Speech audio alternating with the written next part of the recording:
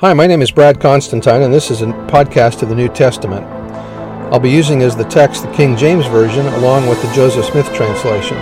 Although this is not an official recording of the Church of Jesus Christ of Latter-day Saints, every effort's been made to be as doctrinally accurate as possible. I'll also be using quotes from general authorities of the Church, the apostles and prophets, and BYU professors and others, and every word out of the Scriptures themselves. So if you're ready for a really detailed analysis of the New Testament, you've come to the right place. Welcome.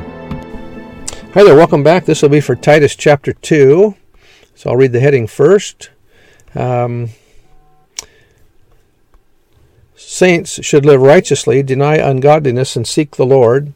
Verse 1, But seek thou the things which become sound doctrine, that the aged men of sober grave, temperate, sound in faith, in charity, and patience, the aged women likewise, that they be in behavior as becometh holiness, not false accusers, not given to much wine, teachers of good things, that they may teach the young women to be sober, to love their husbands, to love their children, to be discreet. Sounds like they had a young women's program back then, doesn't it? To be discreet, chaste, keepers at home, good, obedient to their own husbands, that the word of God be not blasphemed. Young men likewise exhort to be sober-minded in all things, showing thyself a pattern of good works, in doctrine showing uncorruptness, gravity, sincerity. Sounds like they had the young men's program too.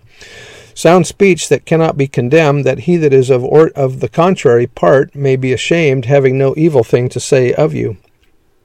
Exhort servants to be obedient unto their own masters, and to please them well in all things, not answering again, not purloining or misappropriating or robbing, but showing all good fidelity, that they may adorn the doctrine of God our Savior in all things. For the grace of God, which bringeth salvation to all men, hath appeared, teaching us that denying ungodliness and worldly lusts, as we should live soberly, righteously, and godly in this present world, looking for that blessed hope and the glorious appearing of the great God and our Savior Jesus Christ, who gave himself for us, that he might redeem us from all iniquity, and purify unto himself a peculiar people, zealous of good works.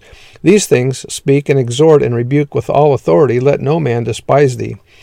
So anyway, that's the end of the chapter, and we'll see you next time. Bye.